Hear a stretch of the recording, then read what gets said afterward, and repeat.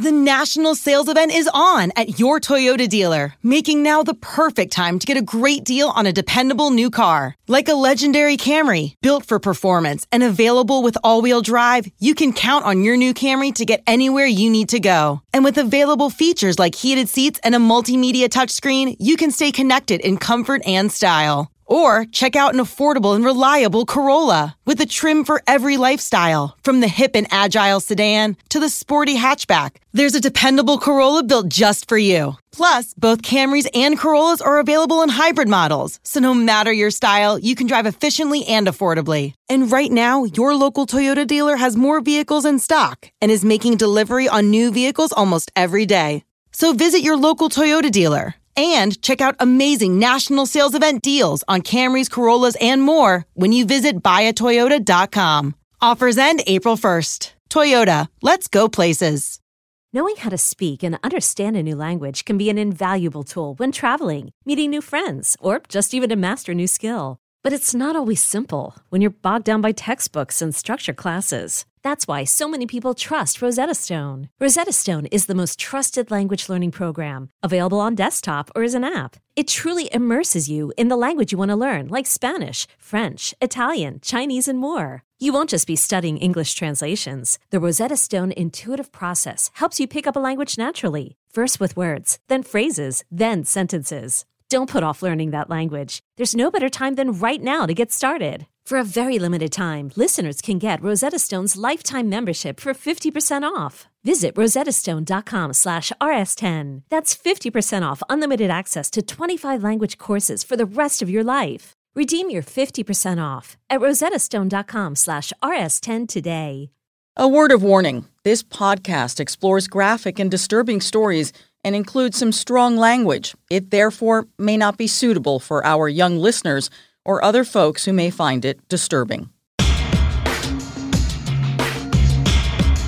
Hello and welcome to True Crime Daily, the podcast covering high-profile and under-the-radar cases from across the country every week. I'm your host, Anna Garcia. We are recording this on July 14th, 2021, and our guest today is my friend of the show, criminal defense attorney Allison Treasel. Hi, Allison. How are you?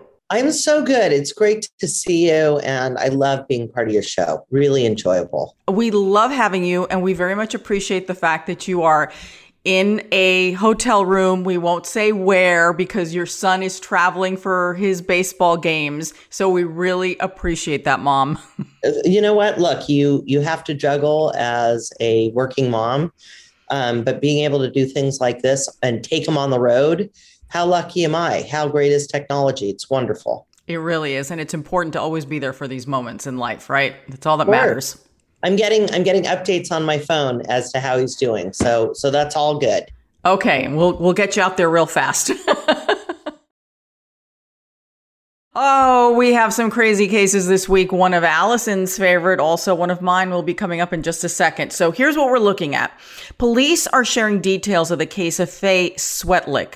Now, she's a South Carolina first grader who went missing after school in February of last year, and she was found dead days later. What's interesting is that the police have decided to release a lot of the evidence in the case, even though nothing has really changed. So that's interesting. We're going to discuss that in a few minutes. But first, Allison's favorite case, a crime saga out of St. Louis. This case has a lot of twists and turns.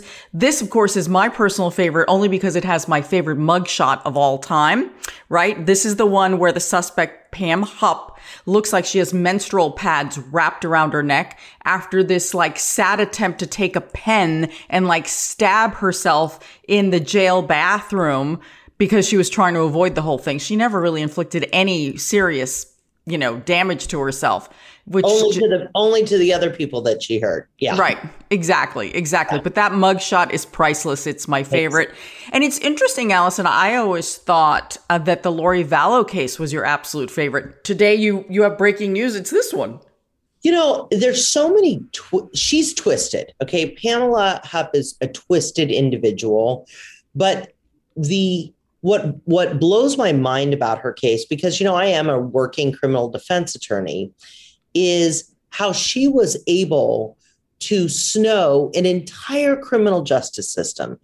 This woman went to the police said this guy did it. And I know we're going to get into the facts, but then she carried that lie through. And at no point along the way did someone say, this woman's full of it. She's crazy. And so it's one of the greatest injustices that I've ever seen. But a master manipulator, a total psychopath, and just the pathology behind Pam Hupp fascinates me, and the failings of the criminal justice system for Russ shock and sadden me. So that's why. Yep, she's a convicted murderer right now, and she's facing another charge, which is what we're talking about. That's why she's back in the news, although it feels like she's never really ever left the headlines. Pam Hupp of Missouri, who is serving a life sentence in prison for killing a man in her home, is now charged with the murder of a second person, Elizabeth Betsy Faria, a woman with cancer who was stabbed 55 times and was considered a friend of Pam's. Pam was supposedly helping her through her very difficult time with cancer. Now, while it is still to be determined by a court if Pam killed Betsy, one thing has been settled here. Pam Hupp framed Betsy's husband, Russell Faria, for Betsy's murder. Russ served more than 3 years in prison before he was finally exonerated. This is the crime you've been talking about. It's unbelievable what she did. It's shocking. It is absolutely shocking. And poor Russ comes home and he finds his wife dead. And there is a knife in her neck. Most of the stab wounds are not immediately visible to him. He makes this frantic 911 call that would later be used against him as a fabrication, right? Mm-hmm. And if you actually know that he discovers the wife that he has loved, they have just renewed their vows. He knows that she's been suicidal because she has terminal cancer.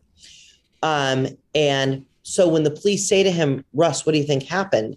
And he said, well, I think she killed herself because she had attempted before and talked about it. Mm-hmm. He has an airtight alibi. Anna, these do not happen. I mean, it does not happen that 4 independent witnesses can vouch for someone and say, he was with us. He was with us all night. He has receipts from a restaurant that he was at the time that the killing took place. Right. About 20 minutes away. Yeah. Right. And it appears, the police turned a blind eye to all of that and focused solely on Russ. Yeah.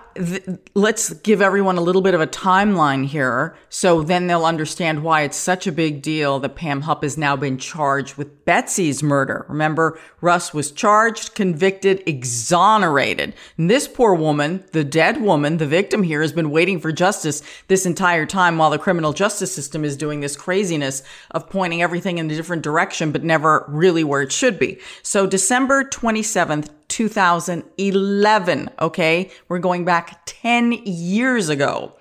Hupp, this is, so Pam all of a sudden turns up at Betsy's chemotherapy. And this is really important because she arrives at the chemotherapy session and she says, I'm taking you home. You're not well enough. I want to take care of you.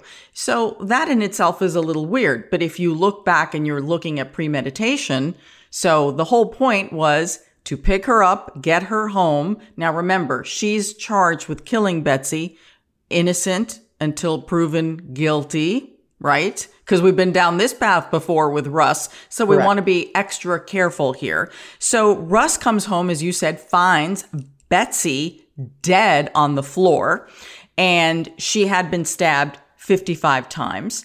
Now, this is Russ's movie night. He goes and he hangs out with some pals and they watch movies at home. They play games. It's like a game night. Exactly. It is a recurring event that he always does. Right. Which is important because Pam would have known that this was the night that Russ was always out.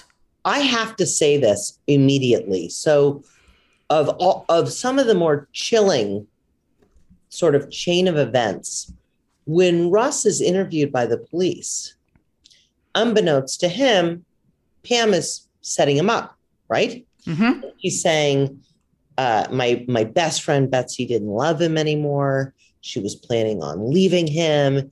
He was abusive to her. At the same time, Russ is saying, oh, yes, Pam is such a dear friend to Betsy. She's so nice and caring and compassionate. And my goodness, my wife was suffering. And thank goodness she has this support system in Pam Hupp.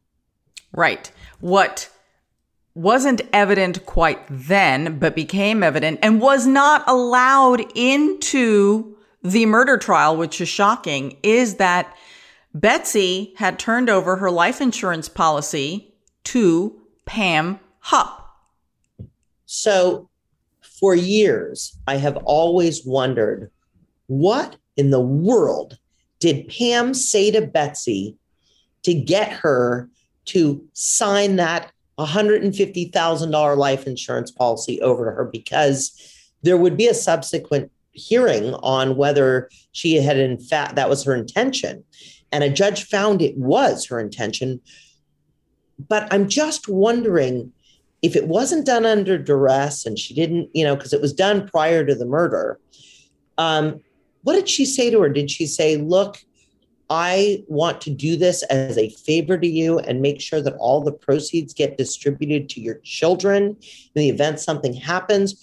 What did Pam say that was so convincing to Betsy that Betsy would say, yes, this is such a trusted friend? And this goes to how manipulative and psychotic this woman is, that she was willing to convince a dying woman that she was best able to follow and carry out her intentions of caring for her children.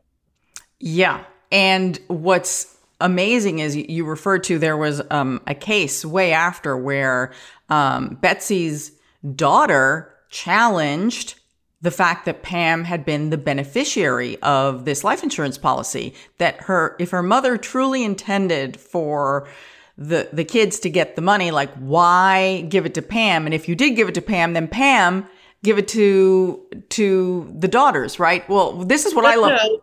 Pam bought a house. Wait, no. Pam, she did buy a house, but this is what I love. Pam actually testified many times and told the police this incredible story, that she was walking around with a sack of $150,000 and had planned to give it to the daughter. I mean, just hadn't found the time. Bizarro, right? I mean, just bizarro. And then she changed her mind, and then she bought the house. But the shocking part is to actually tell someone, oh, yeah, I was carrying around the $150,000. I meant to give it to you. I was going to give it to you. But you know what? I saw this house. I had to get it. My bad. Had to buy a house. And then I think what is such an insult is then, as the court determines, because it was challenged, whether had it been, I am going to argue, isn't it possible that the whole thing was a forgery, even though the judge maybe was not able to prove, or am I just going off on a limb? No, I've thought about that a lot. And my problem with that, right? My problem with that is you got to believe there were forensic experts involved that said, no, this was her signature. Now, they could have been wrong, of course. Right. By the way, insult to injury here is one of the reasons she gives the police why she would never kill her friend for money. Is she said, when my mother dies, I'm going to be super wealthy. I don't need the money, because she has a $500,000 life insurance policy that all goes to me. Mm-hmm. Lo and behold, Anna, what happens? Her mother trips off a balcony with Ambien in her system. And the last person to see her alive? Pam Hupp. Her daughter. Shocking, right? It's like the woman has a black cloud. Just stay away from Pam Hupp. So I want to get back to the case against Russell, because what's amazing here is the whole concept of that there was a different beneficiary, that what would Russ's motive have been to kill his wife if he didn't get the insurance policy? The jury never, ever heard that information, ever. And I think that would really make them wonder, wait a minute, what the heck was the motive? So and this is what I was talking about in the breakdown of the criminal justice system here, okay? I've been a defense attorney for 25 years. I have never heard of an occasion where you're excluded from presenting a defense. You have to be able to present an alternative theory of the case. You have a right to present a defense. And it is a very strong defense that not only did this other person do it, here is the motive for how they did it, why they did it, and she received $150,000. I'm sure a jury would want to know that and would want to know why. And she stood to gain $150,000 if this woman dies and her husband is framed for the murder. And gets convicted. So the jury trial convicts Russ Faria of murder, and he gets sentenced to life in prison plus 30 years. Man's never, ever going to get out. Finally. By the way, Betsy's family and friends, who initially were very supportive of Russ, Betsy's parents turned on him at some point. Yeah. And so the tragedy is not just the 3 years he spent in prison, which is unthinkable, but that the people who loved him and supported him turned on him because this evil woman falsely accused him. And they started to believe those lies as well. Mm-hmm. So not only did he have to get out of prison and rebuild his life, but all of those relationships that were so important to him. You know, how do you come back from that? I don't know that you do. I really don't. You can't give him his time back. Yeah. You can, well, fortunately, there was someone who did believe in him. The St. Louis Post-Dispatch and KTVI TV did a joint investigation of Betsy's murder. And one of the lead reporters on that was Chris Hayes, who worked a lot with Crime Watch Daily at the time, and they discovered that there had been a lot of suppressed evidence, and all of that helped to get a new trial. And then finally, in November of 2015, remember she was killed in 2011, in the retrial, the judge finds that Russ is not guilty of Betsy's murder, and he walks free after 3 years. And right. We've got, Allison, he did an interview, Russ Faria did an interview along with the reporter Chris Hayes, who did a lot of work on this. They sat down with Crime Watch Daily at the time on the set to discuss what the process had been like. Let's just listen to Russ in his own words. Unfortunately, there was a lot of evidence that was suppressed in the first trial, things that weren't allowed to be presented. My lawyer, the way I put it, was like a boxer with his hands tied behind his back. There were a whole series of failures in that first trial that now surely have to be examined more closely. The biggest failure was the suppression of evidence from a witness who was the last person to report seeing Betsy alive and who benefited from a life insurance policy. And the jury never heard it, and it was astounding. Russ, you now walking out as a free man, there has still been no justice for Betsy. Who killed her? Well, I have my beliefs about that. Again, I don't want to throw stones at anybody, but there is overwhelming evidence that Pam Hupp had something to do with it. Russ, this is probably a difficult question, but it has been alleged that there was a relationship going on between Pam Hupp and your wife. Pam herself has said that they were having a lesbian relationship. What do you say to that? Anybody that knew my wife, and I knew her probably more than anyone, I really honestly don't believe that's the case. She's been interviewed 13 times by the authorities and lawyers, and I believe she's given 13 different stories. So it's a matter of which one is the truth, if any of them are. So Allison, even Russ is saying that the authorities interviewed Pam at least 13 times. Yeah. And we saw, based on those interrogation tapes that have been shared, her story was ever changing. It was like a moving target, this woman. So sometimes, okay, police officers get blinders on and they find evidence to fit their theory of the case. Now, most police officers are incredible at what they do, and their intentions are pure and terrific, but all of us are human. And when you wholeheartedly believe that the husband did it, you may ignore the fact that this woman is changing her story over and over again.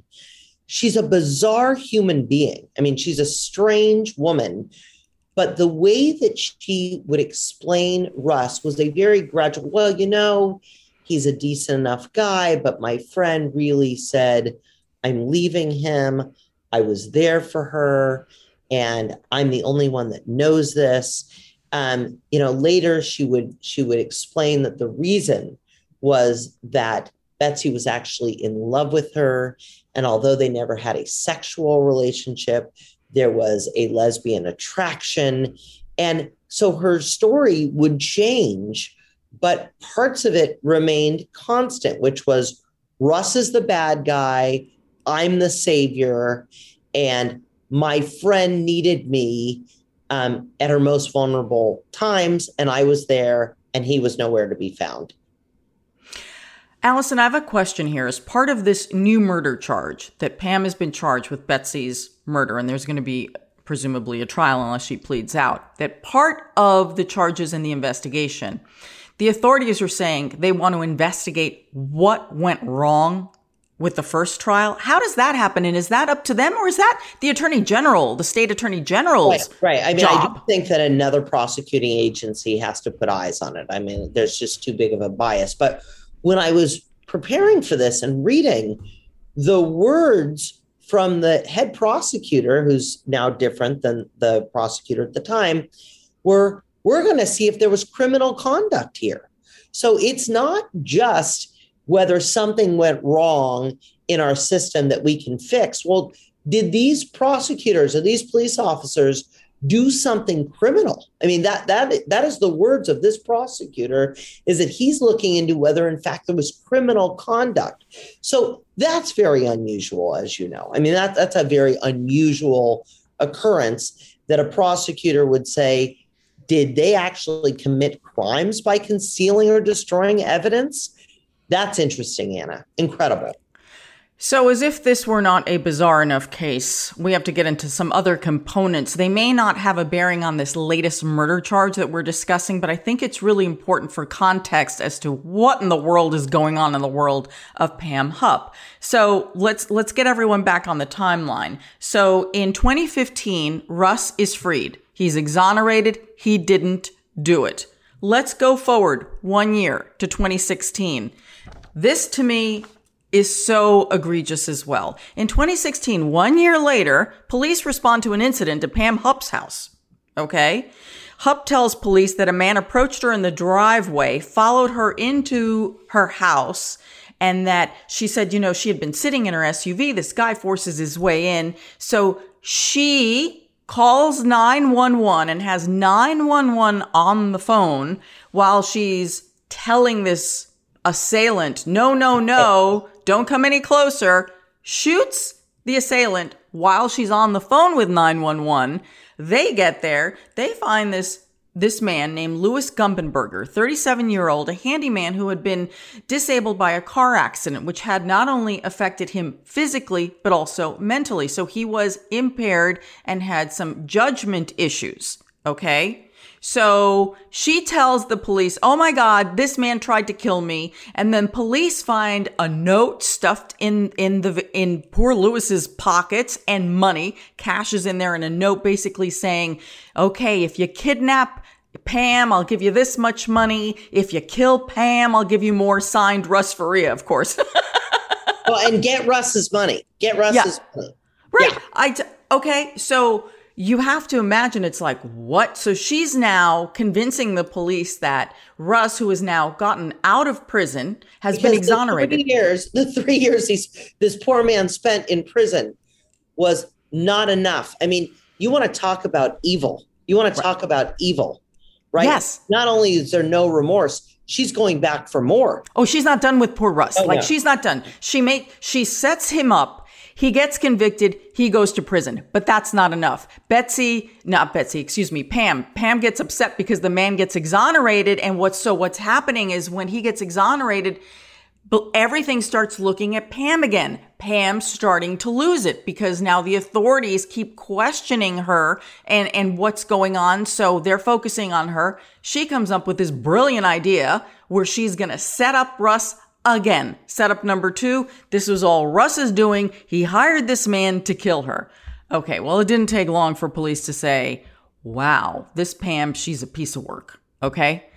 So what she had done, because, she's not the brightest bulb, she had gone into Louis Gumpenberger's neighborhood and she had been asking people in the neighborhood. She kept telling them, oh, I'm a Dateline producer. Yeah. And I need someone to help me reenact a 911 call. I will pay you if you pretend to be the assailant. Louis, who could not figure out that this was a setup. Well, and by the way, I mean, it's so bizarre that even someone that's not mentally disabled, when offered money, and the story was, well, I'm a Dateline producer, we're reenacting this 911 call, and if you need, if someone that's sort of desperate for money, they'd fall for it too. But unfortunately, poor Louis is actually mentally disabled. I mean, she has killed a mentally disabled man. And physically disabled because he also had a limp. I mean, there was a lot going on here. Lures him into her house. It is as sick and twisted. Anna, you cover crime. Oh, it's evil. Can you believe this? No, it's evil. It's evil. It's going after someone who is the most defenseless. And I say this every time. I mean, that to me, it is, these violent crimes are horrendous enough. But when you take advantage of someone so vulnerable, it is that much worse. That much worse. And this is what she did. And so what ended up happening is the police kind of started getting calls from people in the neighborhood saying, wait a minute, I saw this blonde woman. She approached me. She said she was a Dateline producer. So they pieced it all together, figured it all out.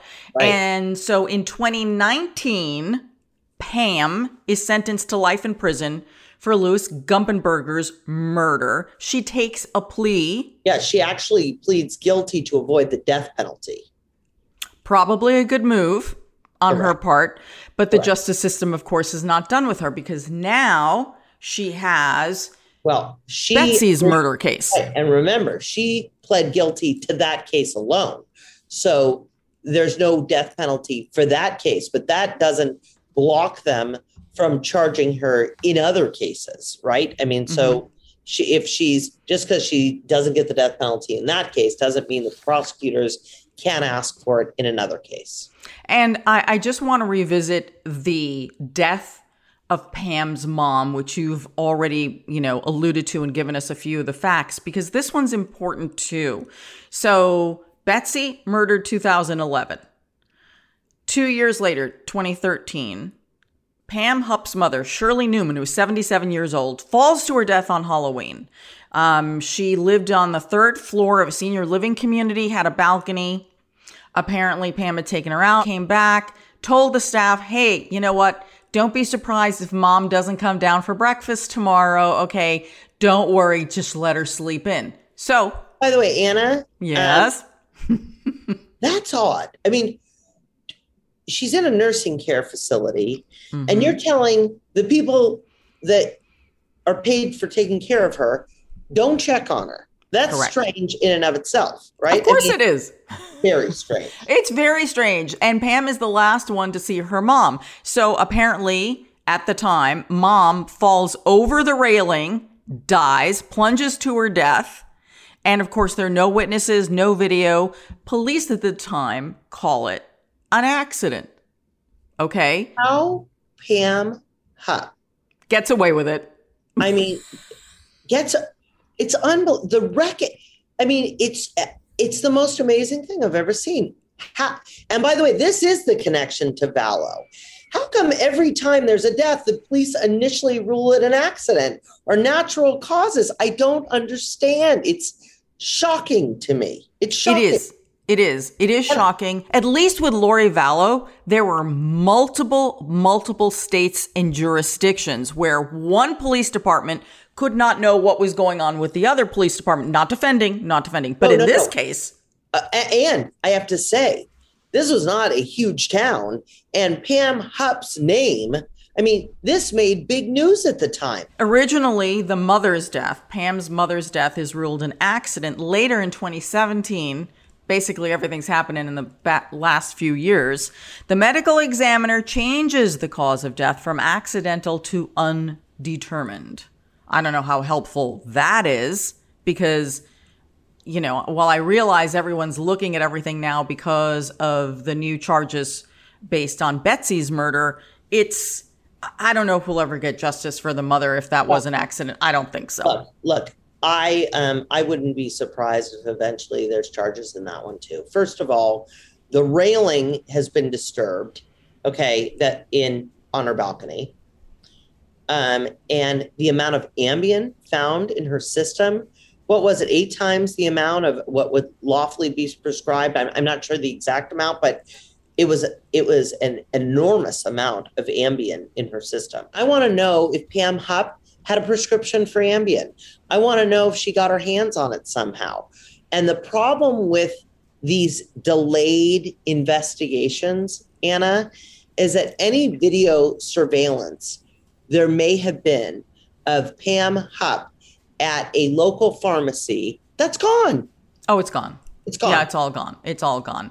So, you know, I know we went through that kind of quickly, everyone, because we could go on for hours about Pam Hupp, and maybe we should one of these days, especially with if there is going to be a murder trial for Betsy now with the new charges. But I do want to get back to what is absolutely new here. It is that Pam has now been charged with this murder, with Betsy's murder, and just to get back to the travesty of what happened in that first trial, which I hope people will be more mindful of if there is a second trial, unless, you know, there's a plea deal here, which I'm feeling like that may happen if she took one for Gumpenberger. She's spending the rest of her life in prison on another case.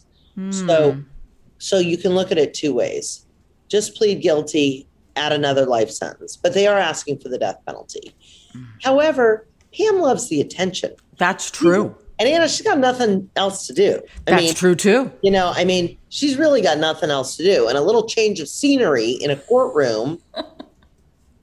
I mean, I hate to be dark and cynical, but this woman, you can't see her saying, oh no, let's go to trial. Let's do it. Let's do it. And apparently they're asking for the death penalty. So I don't think that Pam wants to be on death row. No. So I wouldn't be surprised if there's a trial. Yeah, it'd be interesting. It also would be very interesting to see who actually agrees to defend her. One of the things, you know, you referenced how the new prosecutor in this case, who was not involved with the first prosecution against Russ, that was a disaster, and the fact that they are looking for any potential conflicts and looking into whether there was any criminality in the way that case was conducted.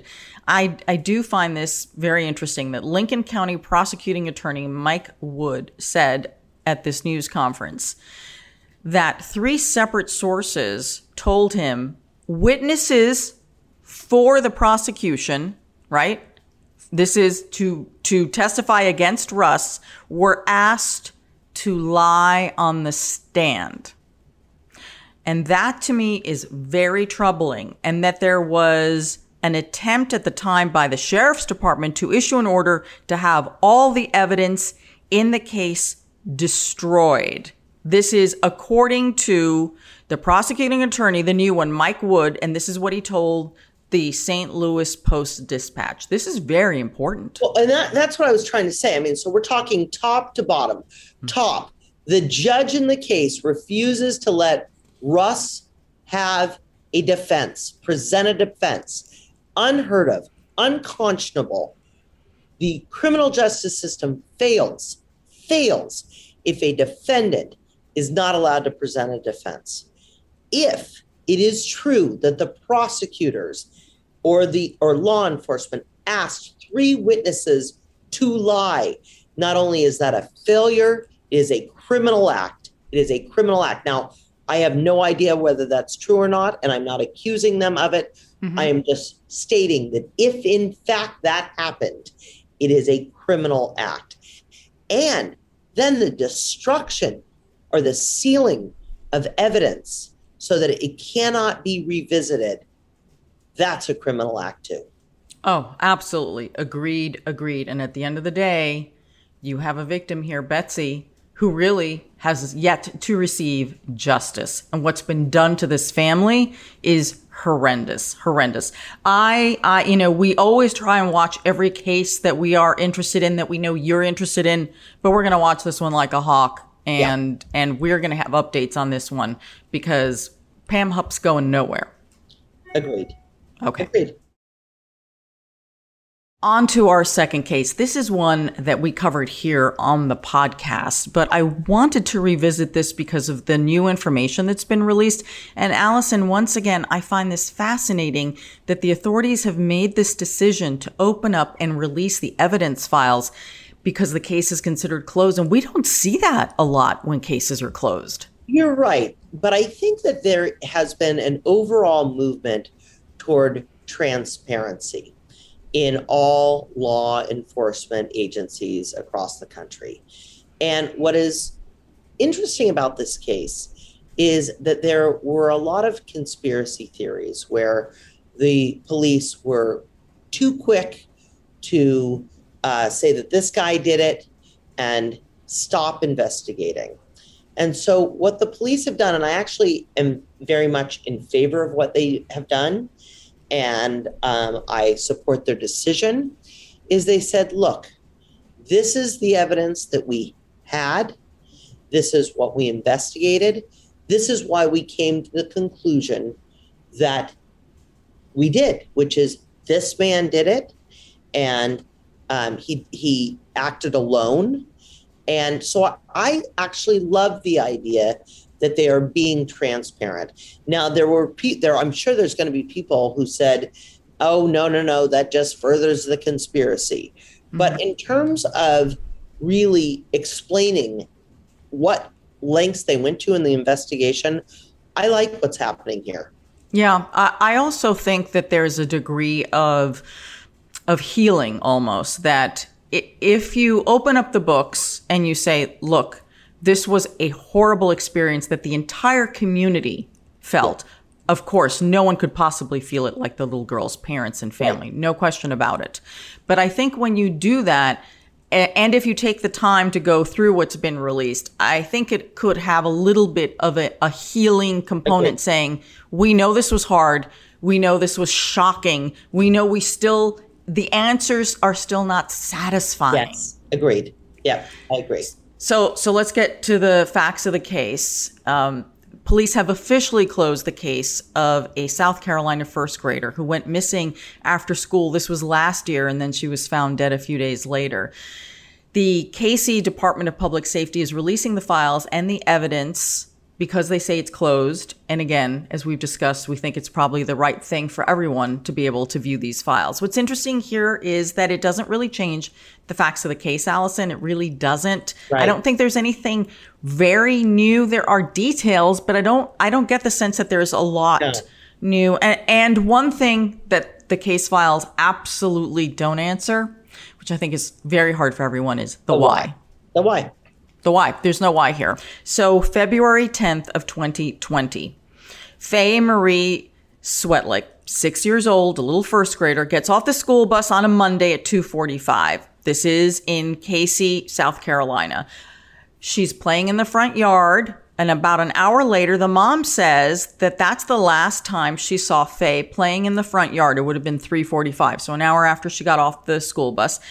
So mom says that when she realized that Casey was missing, she called the police. She calls the police at 4:55. Now, what happened is she did what most moms do. You look around the house, you look around the yard, you call all the neighbors, because while you are panicked, you're like, oh, she could have run across the street. So very reasonable, all very reasonable. No, I mean, and as a mom, I can say that my first instinct would not be to call the police that my child had been abducted. my first instinct would say, oh, she went to go play with somebody. Oh, she found a hiding spot, something like that. Exactly. And at 6 years old, that would be very appropriate. Yeah. Absolutely. So when she does call 911 at 4:55 p.m., more than 100 volunteers show up. The police, they begin an intensive search. Like by 5 p.m., even the FBI is involved. Yeah. Because now it's clear something... She's gone. She's gone, and she's likely been taken. So they do all these door-to-door searches. They're questioning everyone. They've got canines tracking everything. So that all happened on February 10th. On February 13th, so 3 days later, Faye's body is found in a wooded area not far from her house in a shallow grave. Stop. Do you know who found her? The police chief. Oh, that's right. Isn't that interesting? That's right. The police chief himself found her. And I'm not going to say it now, but how that shallow grave was put together and the materials that were used will go back to the evidence that police found. Yeah. So that's when they know they have a homicide on their hands. This is clearly a murder. So she's found dead. I think that they find a polka dot boot. Yes, her little rain boot in the trash. And so that's when they start to search the wooded area in the back. And by the way, the distances between the little girl's family and the suspect to the wooded area are incredibly close, Anna. Yeah, we're talking hundreds of feet. Close. Yeah. We see that a lot. And that, I think, is so hard when, especially for people who still have family members who have been abducted or presumed dead and are missing, the possibility that they could be so close to you the entire time. Right in your backyard. Oh, it's horrific. It's very frightening. It's very, very frightening. So here's what's also interesting, that Cody Scott Taylor, 30 years old, a neighbor, right, to Faye's family, is found dead at his home. So there's a lot going on all at once. You've got little girl has been found dead, right? Okay. This neighbor has killed himself. He's slit his throat. He's killed himself. You've got the little boot that she was wearing is found in the trash. Now, Cody Taylor had no previous criminal history. He had been interviewed by police the day before during the search. He allowed officers into his home. Police went back to the house for more, and that's when they found him dead. Yes, go ahead. Go ahead. Take it. That was strange for me. So, police are going door to door, right? So you're going door to door. You're trying to look and see if she's there. You're trying to eliminate suspects. And his roommate would later claim that there was an odor. There was an odor. Yes. And that he tried to cover it up with this spray. And, of course, look, police have a hard enough job. But the fact that they were in his home and that, according to the coroner, that grave was not dug and, the soil around it and everything else is pretty fresh. So I guess, right, we don't have all the facts, but according to the roommate, there was an odor in the days before in that house. And what happened there? I need to know more about the search of his home. Right. That wasn't released. I need to know some more. Yeah, and it is 3 days, and of course there would be decomposition, but the thing is, I agree with you there. If the police had been in the house and by this time Faye's body had already been moved out, I find it hard to believe that experienced police officers would not have picked up on that odor. And I'm just wondering that the roommate is saying, oh, he's spraying air freshener, which he's never done before. Is it possible the police missed it? Yes, and I'm not but I don't know if they would miss the odor of death. That is just something I don't think police would miss. Okay, and now I'm going to jump ahead. I'm sorry. Go ahead. But he goes to Walmart, I think, and he buys all this gardening, potting stuff, which is something he'd never done. and he Ubers there, and they track down the Uber driver, right? They track down the driver, a taxi or an Uber, and the remark that the driver makes is, he was very evasive and he was nervous. And he didn't really, when I said, do you know the girl that's gone missing? He didn't want to talk about it. And then he said, we never met. I don't know her. We never met. And so I have to believe that if he is showing signs of nervousness to the Uber driver, what was his interaction like with the police? It had to be interesting, right? I mean, I think so. Absolutely. Right. I mean, you and I, right? They come to our house. We say, come on in. How horrible this is. When they spoke to him, and that's why I want to know more, how did he seem? How did he sound? I don't know.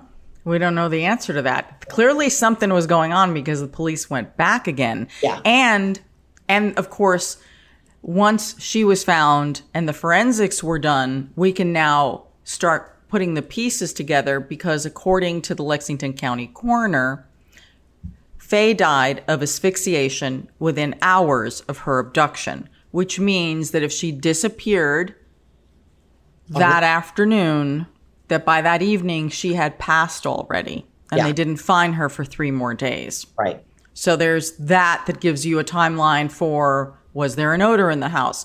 Maybe he was just very nervous and was spraying the roommate smelled something, but the cops didn't. I find that a little strange. The other thing is, of course, there's her little polka dot boot that was found in the trash. There was a soup ladle, apparently that was used to, that looked like it had been used to dig for fresh dirt, which is a weird thing to use, is a soup ladle. Yeah, I've never heard of that before. Yeah, and then there's the DNA. So DNA was tested and connected between the residents. This is what they said early on, between the residents, the male there, which would have been, Cody, and Faye. So now both of their DNA is found on the soup ladle, and her DNA is found under his fingernail. No, his DNA is under her fingernails. Correct. Right. Cody's DNA is under Faye's fingernails. Imperative. Absolutely imperative. And remember, all of this was happening within 3 days, so not all that DNA would have been available, but That's right. This is what we end up finding from the case and the case files. So on July 6, 2021, the police department closes the case and releases the files and the evidence. And this is what they add. Quote, all evidence which we are giving to you today indicates that Cody Taylor abducted and murdered Faye Swetlik. We are now considering this case closed. Police say that she was killed by Taylor within hours of the abduction. The approximate time of death has been determined to be about 8 p.m. Police say that when they were searching those trash bins in the neighborhood that they found Faye's boot, as we said, and that ladle, as we said, we knew that early on. And that's what led them to start the search. We're kind of getting now their narrative. There's the narrative we all experienced, and now this is their narrative. So the search of Taylor's home, because we didn't get all the details then, shows the Walmart receipt, which you referred to, that on February 13th, so that would have been 3 days after the abduction, 7 a.m, it goes to Walmart. Okay, 7 a.m. I always say that he bought a garden trowel, potting soil, and fertilizer. And Cody told an employee that he was starting a garden. That's what he said. Okay, kind of interesting. Then he takes the ride share, as you said, and that's, they're having that weird conversation that we touched upon. Here's what's interesting. Remember, I said to you at the very beginning, remember how that grave was put together and what was used in Faye's shallow grave. It had that potting soil. Who uses potting soil? Do you know what I mean? But I did think about this. And to me, it indicates the not necessarily the why, but that this was a very impulsive decision that he made on the spot, because he didn't really have a plan with what to do with her body once he had killed her, because there he is going to Walmart buying potting soil and using a soup ladle. So I don't know if this brings the family any closure at all. And in fact, it's sort of, that if this was in fact a impulsive decision, maybe it's even worse, right? I mean, that, yeah. But certainly it says to me that it wasn't well planned. I mean, it wasn't well planned. I think he got so nervous, and what do I do now? And he goes to Walmart 7 a.m. and buys potting soil. Yeah.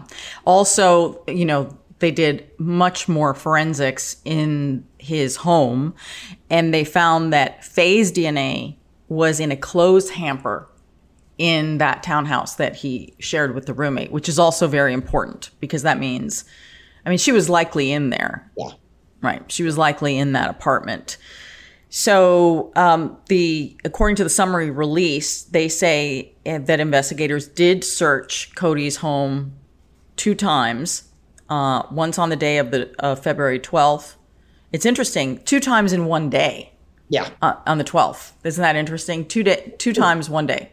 Right. And look, I am, these investigations are not easy ones.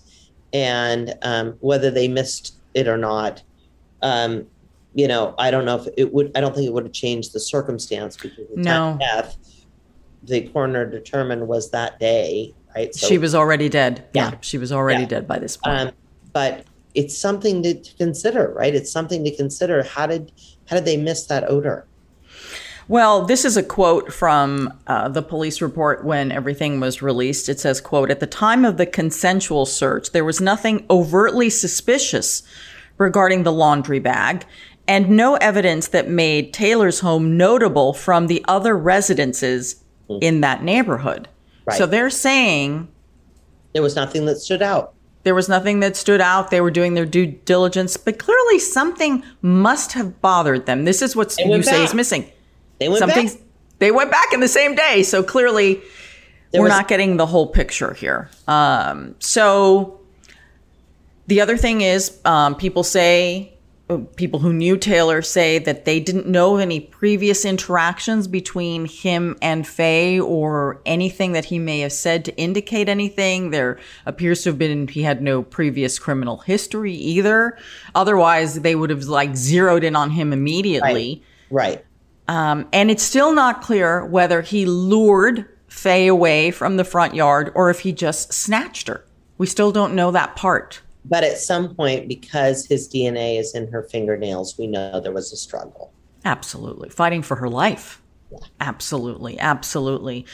And this, here is an issue that a lot of law enforcement agencies face, that multiple investigating agencies have tried to get into Taylor's cell phone, but they have not succeeded. As we all know, that it is near impossible if you do not have the password, and no matter the sense of urgency, no matter how heinous the crime, we are finding it impossible to get into people's cell phones. And I have a real problem with that. I'm sorry. I got a real problem with that. I'm going to disagree with you.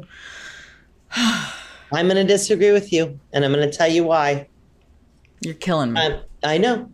But there has to be a balance between people's privacy rights, and the majority of people that have cell phones are honest, law-abiding people, and they have a right to store whatever they want in their phones without the government cracking their code and getting into their phone.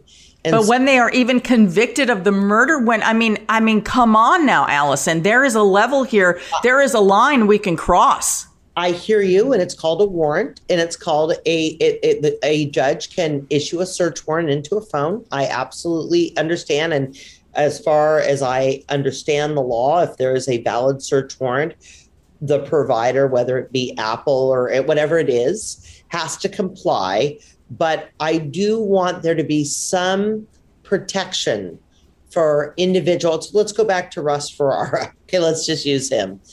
He was arrested and wrongfully charged with murder. So there are people that get into the system who have done nothing wrong, and it's a huge invasion of their privacy.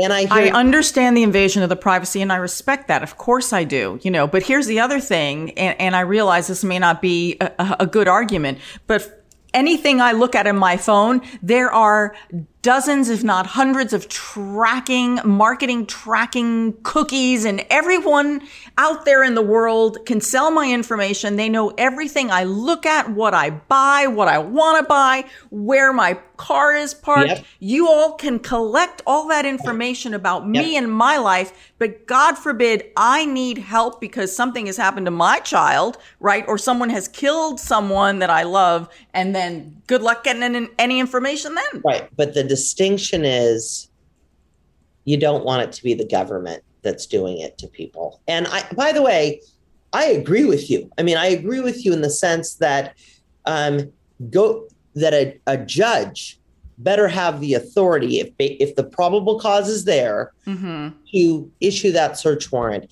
And once there is a valid search warrant, the providers or whoever it is that can get into that phone better be willing to do it. I agree with you, but I need that. The search warrant. I'm fine with that. I'm fine with that. But I feel like we have so many cases where search warrants are served, right? You're picking up the DNA, you're collecting all of this. So at this point, if you have search warrants for all of that, is it really that difficult to get one more search warrant for the telephone, for the phone records, and then to have the provider or the manufacturer open the damn device? By the way, all they need to do is hand it to like a 9-year-old kid. I know! And somehow they can get into a phone, no problem.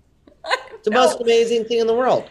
I know. Well, we could debate this forever, but I think, we basically, I think we basically agree that once it comes to the point where we're not just saying just for the sake of it, but there has to be a warrant like there is to search a home and to search your car. Absolutely. But I do feel that there's so much pushback, and I'm so sick and tired of those Apple billboards about protecting my privacy. It's like, yeah, that's what you're doing, Apple, right? That's what I pay a lot of money for. That's what you're doing because you track me. When there is a thought in my head that, oh my goodness, that purse is so cute. I love it. Maybe I should buy it. How does an ad pop up? I don't get it. Exactly. I think that there's the diagnostics in there that if your eyeball looks at it for more than 3 seconds, boom, we gotcha. It's amazing. Yes. All right. Enough on this. Anyway, sorry. We're never right. Okay. Interesting sideshow. Had to talk about it. Okay. We got to move on. It is now time for our comments section. These are the crime cases you all are talking about on social media, and our very own Owen Michael is here with that. Hey, Owen. Hi, Anna. Hi, Allison. Good to see you both and hear from you. Yes, we do get comments across our social media platforms and on our website, and we read them all. Stop in and weigh in. This week we've got, this story is a Taco Bell shift leader was arrested for felony arson this week, a week after a fire caused more than $30,000 in damage at the Nashville location. Surveillance video reportedly shows Taco Bell employees locking the doors for the restaurant and, quotes, running around the inside of the store with fireworks in their hands on Monday, July 5th, according to the Nashville Fire Department. Employees then accidentally locked themselves out of the restaurant while a fire burned inside, and firefighters were called who had to then break in to put out the fire. More arrests are expected, according to the Nashville Fire Department. Tori T says that's one way to get fired, with a bang. Delegato A says this sounds like an episode with SpongeBob and Patrick. And Jody A says this quote unquote team building is different. So yes, we would love to hear what you guys think about that particular story. No good could come of this, right? No good could come of this about running around the inside of a store with fireworks. And then, you know what? Obviously, I don't think they meant to set the place on fire. They were probably just that was the problem. They weren't thinking. They weren't thinking. And when I read it, I don't even know how to say this because I have 3 boys, right? I immediately thought of like potty jokes and with Taco Bell and an explosion. And I'm like, oh my God, my kids would have a field day with this story. There were some comments like that. I chose to leave them off this week. I'm sorry. We did have some reaction to that. I would not defend any of these people's actions here, but I worked in a fast food restaurant when I was 15 or 16. My judgment was not particularly good. I get, it's the day after 4th of July. You're blowing off steam. You're having a little fun. But fireworks are, it's not all fun and games. Yeah. But this was one of the more stupid ways to blow off some steam. Yeah. Tough way to lose your job. Yeah. Yeah, really. Especially, I don't think that they believed they were going to get locked out. And at that point, that's it. Fire's out of control. And I assume that the employee discount goes away once this happens. They no longer have discounts. I will try to reach out for comment on that. Okay. Yeah. Mm-hmm. You can do that, Allison. You can contact Taco Bell. Thanks, Owen. See you next week. Bye, guys. That was quite an episode, Allison Treasel. Thank you for coming on as always. Love it. Always love being here with you. I know we're going to have to start doing cocktails and food. We're, going to have to do it all. We're going to have a special podcast for that. I totally agree. Would love that. Well, where can people find you if 1, they need a criminal defense attorney, 2, if they need help unlocking their phone, 3, if they just want to follow you on social media? Thank you, Anna. So I am a practicing criminal defense attorney in Los Angeles. My website is AllisonTreaselLaw.com. I also can be seen on KTLA, which is a Los Angeles local news station, as well as the legal expert at Access Hollywood. And we wish your son great success with his Thank baseball game. Thanks, Anna, for having me. Love it. Love it. You all can find me, Anna G News, all social media sites. You can find our content on Spotify, Apple Podcasts, Stitcher, Google Podcasts, wherever you get your podcasts. Sometimes I think I just don't need to keep listing them. Wherever you get your podcast, you can find us, of course, on YouTube. Subscribe to our channel. And also you can subscribe to our newsletter at truecrimedaily.com. Until next week, I'm your host, Anna Garcia. This is True Crime Daily, the podcast. And as we always say, don't do crime.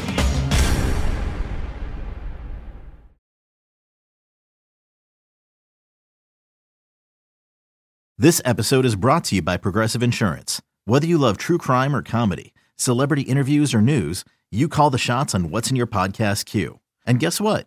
Now you can call them on your auto insurance too with the Name Your Price tool from Progressive. It works just the way it sounds. You tell Progressive how much you want to pay for car insurance, and they'll show you coverage options that fit your budget. Get your quote today at Progressive.com to join the over 28 million drivers who trust Progressive. Progressive Casualty Insurance Company and Affiliates. Price and coverage match limited by state law. You know that science solves crimes. Forensic science is exciting, challenging, and most of all, rewarding work. But there is a shortage of qualified individuals in this field. Hi, I'm Terry with Loyola University Maryland's Forensic Science Department. Loyola is one of the only colleges in the country offering advanced degrees in forensic pattern analysis and biological forensics. Our courses, taught by forensic experts, feature hands-on training and small class sizes. They are based on real crime scene and forensic examiner training programs to ensure you are ready to make a difference. Our programs are open to students from a variety of academic backgrounds because we believe everyone can contribute to solving crimes. So what are you waiting for? Discover the excitement of forensic science at Loyola University, Maryland. Visit loyola.edu/forensic for more information. That's loyola.edu/forensic because you are ready to make a difference. Join one of Loyola University Maryland's forensic science programs today.